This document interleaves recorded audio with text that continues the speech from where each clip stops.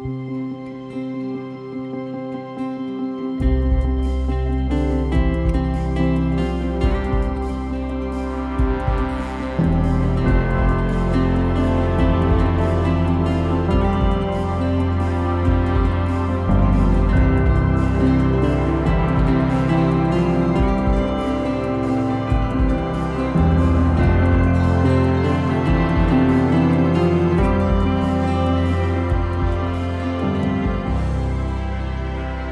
listening to the RPC Sermons Podcast. Today's episode is a special episode from our Facebook Live series entitled Closing the Distance. These are unscripted conversations with the pastors of RPC and various special guests reflecting on topics from our ongoing sermon series. If you're interested in learning more about this community of faith, visit roswellpres.org.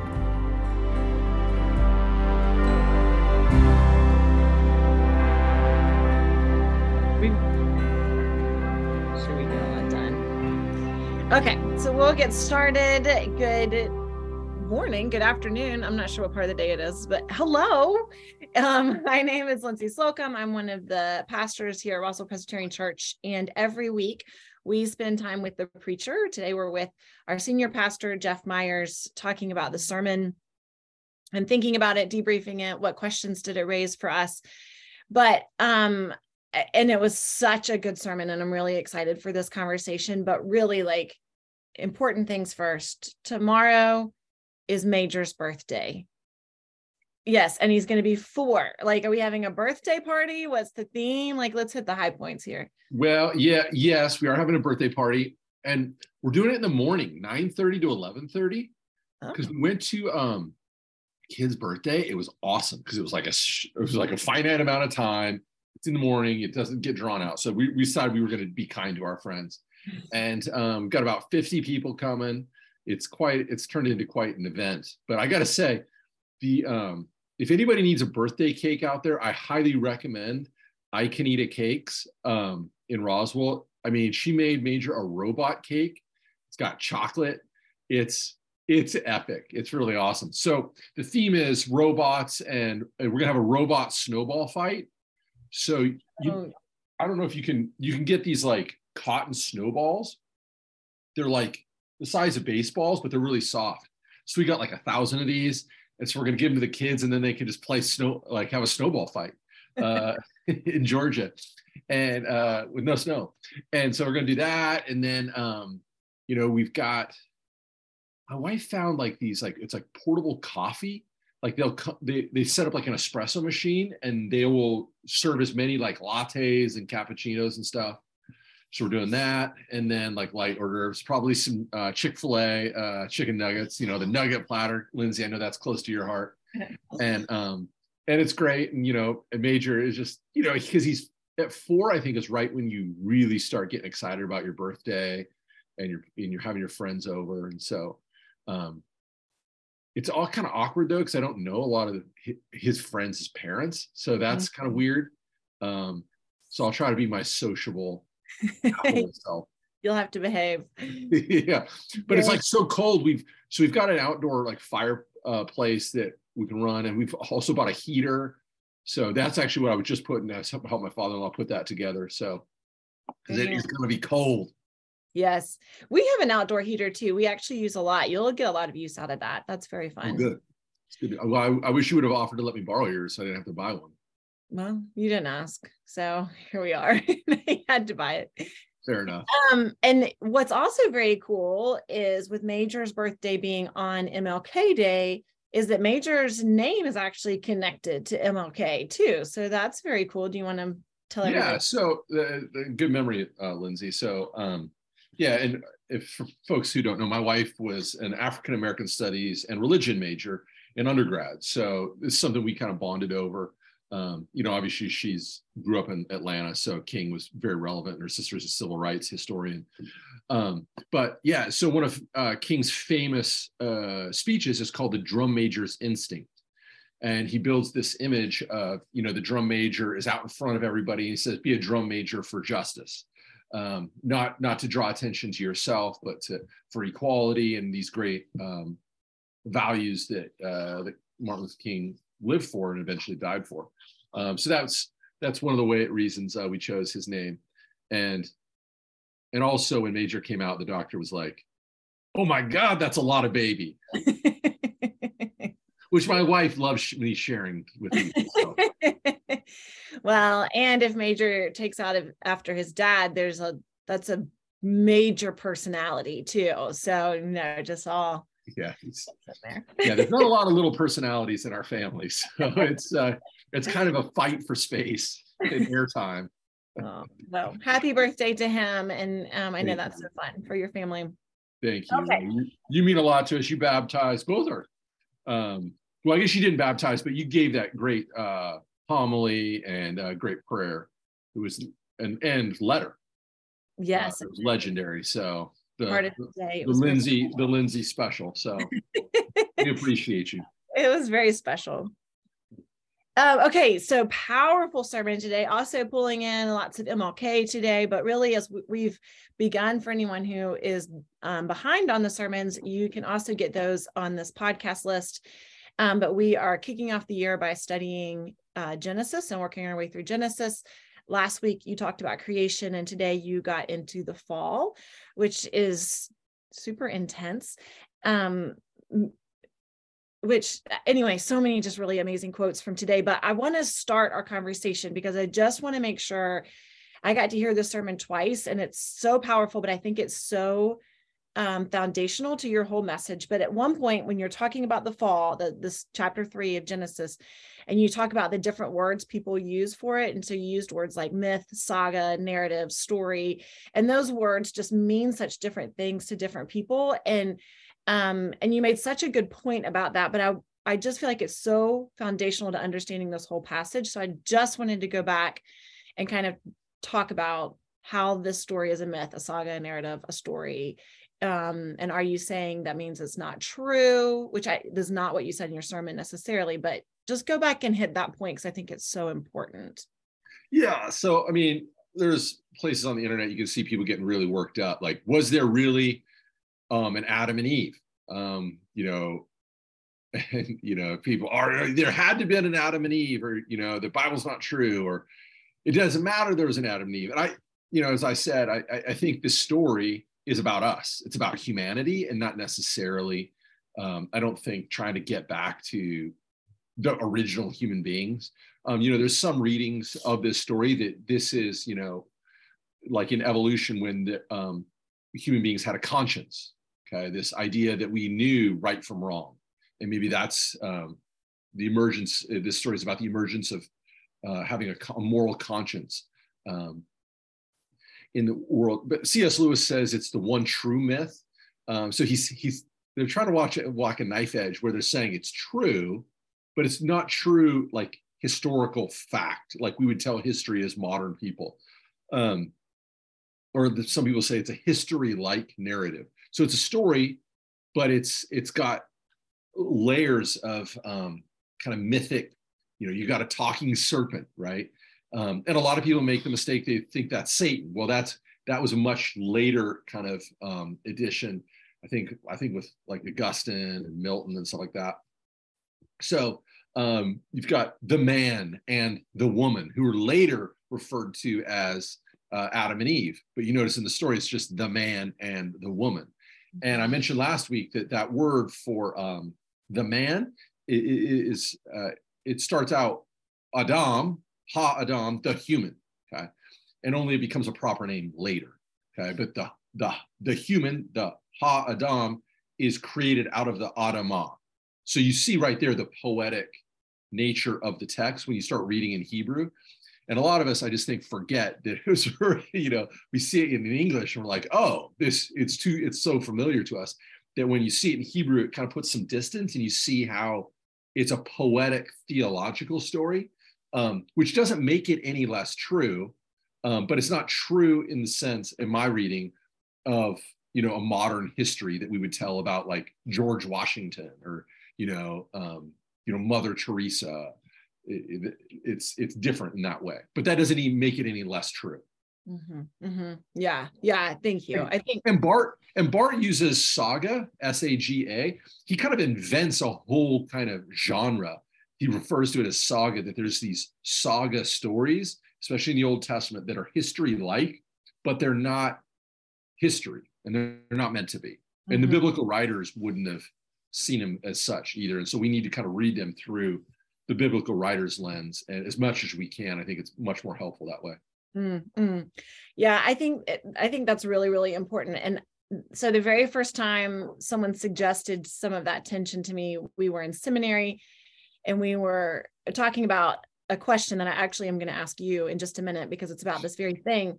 But someone said, well, that question that I'm about to ask you in a minute presupposes that Adam and Eve were actual real humans. And I was like, wait, what? And so the way that you put it, I thought was so helpful, and walking through it that way, I think is so helpful for us to understand that really that story is about us, that it's true, but that doesn't, whether it's historically factual is a whole different, it doesn't need to be, because that's not what it's trying to convey to us.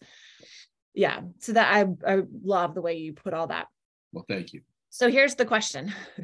So at this time, when I'm in seminary, the John Eldredge book is super popular. Wild at Heart. Are you familiar with it? Yeah. I haven't read it, but I'm familiar with it.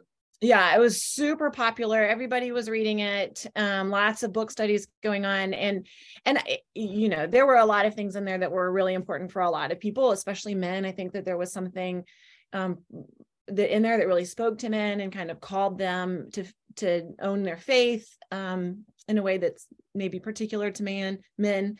But so I read it to try and understand what was going on. And there's plenty of it that's totally fine. But there was one thing I got super like, wait a minute, what theologically is this a thing? So according to John Eldredge, that because the woman ate the fruit first, there was a time when women were fallen and men were not. So I just am curious, as we're reading the story and as you're kind of debriefing this, the whole story for us theologically, like how does what you say fit into that, or it doesn't fit into that? What you just reflect on that concept with me for a minute. Yeah, I would not subscribe to that. I don't think that's a very helpful way to read the story. And I think the story is clearly not making that point. There's actually an interesting book I read in my early 20s called The Silence of Adam. And it's built all of the Adam, the text, it says, and he was with her, but he remained silent. So in some sense, we could say he was just as culpable because he didn't, through his sin of omission, by not doing something that he was required, that he should have done. So I think he's just as culpable as her. And the point is that human beings are actually, I don't even like the word fallen, because fallen is kind of a Platonic idea or Neoplatonic idea. That, we were in like a state of grace and we fell. And now, we're trying to get back to escape the world. And that's a very Platonic idea, that the world of the forms, as Plato talked about his allegory of the cave, that we want to get out of it. But the biblical story is very different. God comes to earth. God creates creation and calls it good. That's one of the reasons I really want to emphasize that sin disfigures and it cracks creation, but creation is still good. Okay? And we were made for this world, and we're created out of the dirt, the dust, and I think, but we still participate by the misuse of human freedom in breaking and through sin and stuff like that. But so that's my reading of that text. John, part of me is like, I want to be careful I don't say too much about Wild at Heart, because I don't know all that much about it, but it's like the Prayer of Jabez, anything that hits like pop Christianity. We can still hear you. Okay, you can. Oh, sorry, yeah. My screen just froze.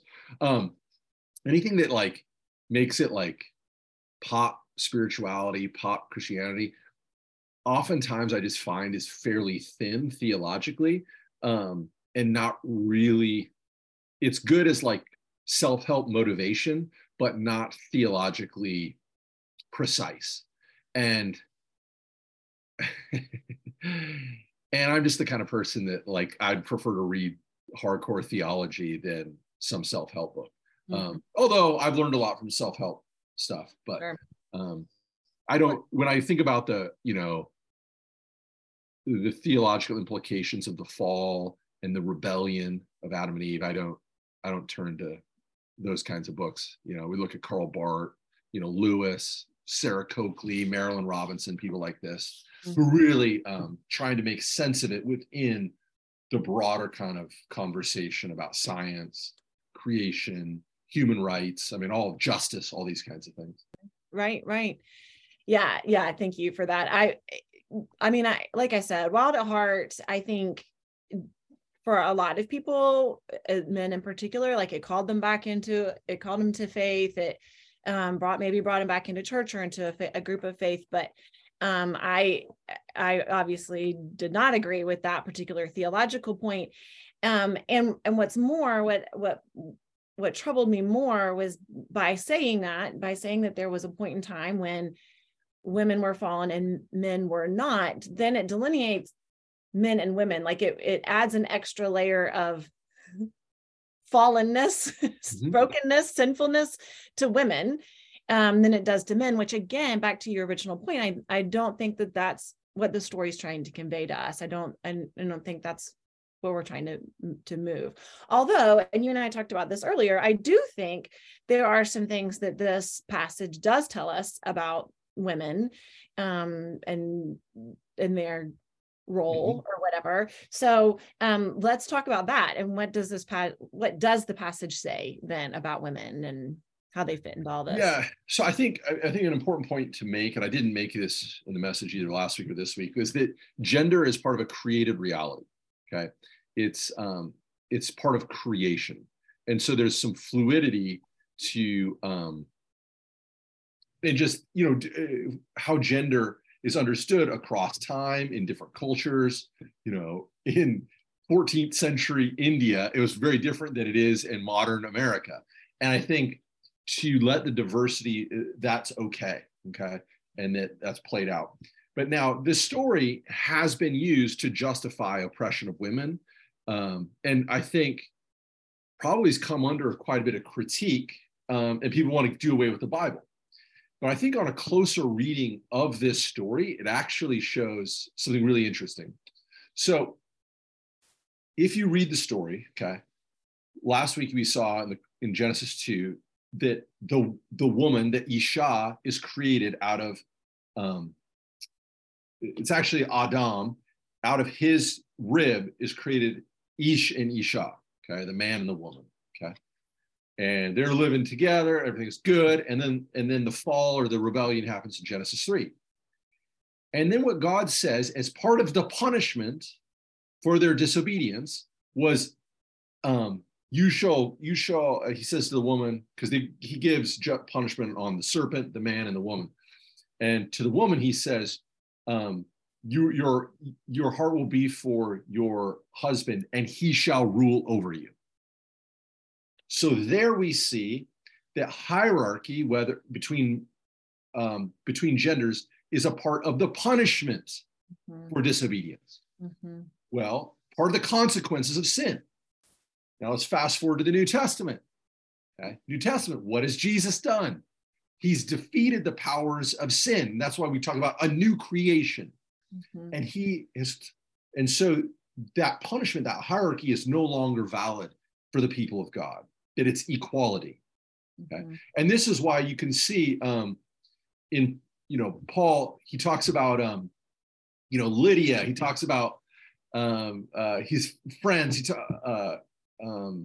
various women he affirms. And that's why in our tradition, we affirm, Lindsay, you are called just as much as I am called to be a pastor.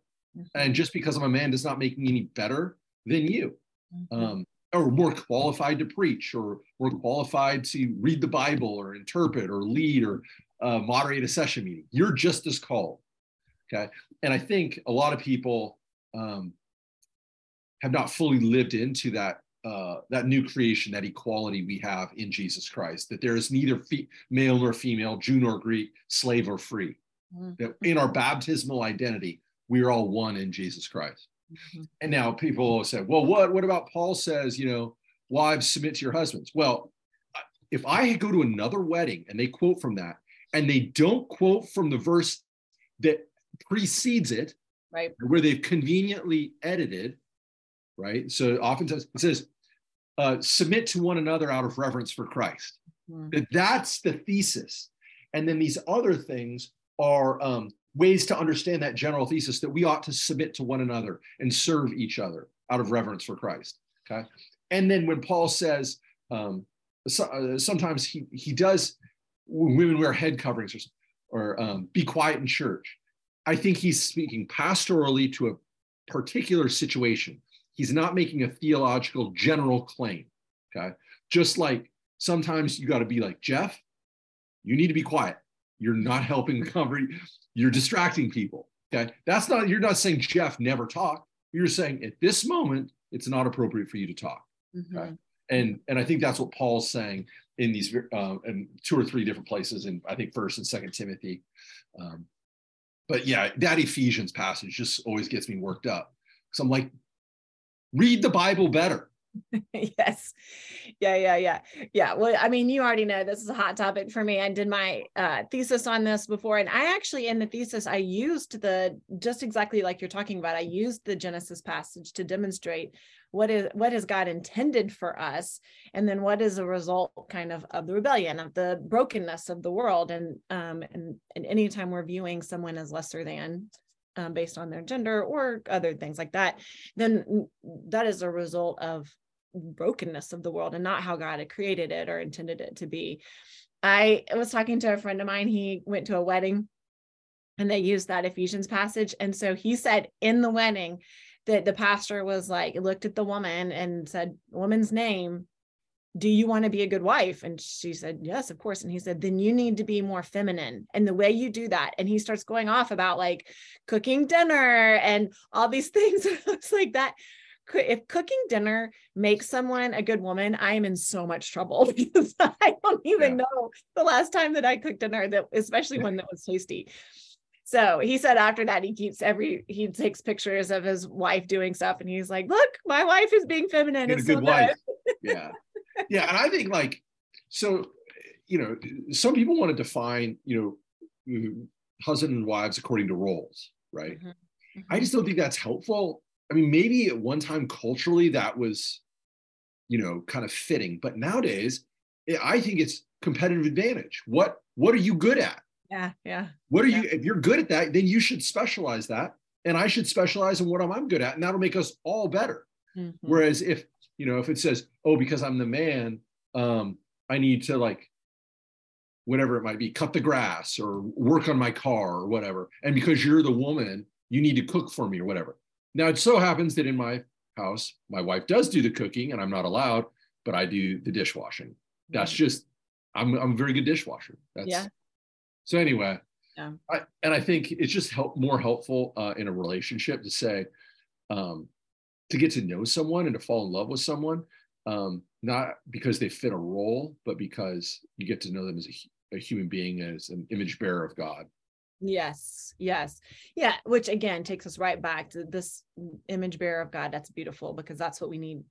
I think that's what this passage is reminding us, is how important it is to see others as an image bearer of God. And when we don't, anytime that we don't see that in someone else, then that's a result of that brokenness. That's what's, yeah. Okay. Super quick, because I know we're running out of time, but I never thought about this. I thought this was one of the most thought-provoking sentences. I think is actually a quote, but my notes aren't great. That I think you were quoting Augustine, and you said that sin is the only verifiable doctrine. That was Reinhold Niebuhr. Niebuhr, that's right. You did say Niebuhr. So, okay, so remind me the full quote again. So I think he says, the original sin is the only empirically verifiable doctrine in the Christian faith. Yeah, that was good. And so Niebuhr was active in the 20th century. He was a pastor in Detroit for a while, and then he taught at Union Seminary. His legacy is kind of the neoconservative movement. Okay. And Niebuhr starts out as a pacifist and eventually becomes we call it just warrior. So he argued according to the just war tradition. He believed he was like the great kind of theologian of sin, and that he believed that the world was fallen, and that, but we still had to act in the world. Okay. And so he wrote, I mean, Nature and Destiny of Man. Probably his most famous book is Moral Man, Immoral Society. So he says that human beings as individuals are we can act with love and compassion, but it's very hard for large groups of people to do so as such. Okay. Mm-hmm. So that's where he gets Moral Man, Immoral Society. And I mean, the guy could write. I mean, he's eminently quotable. Now he would debate with Karl Barth quite a bit. And Niebuhr was,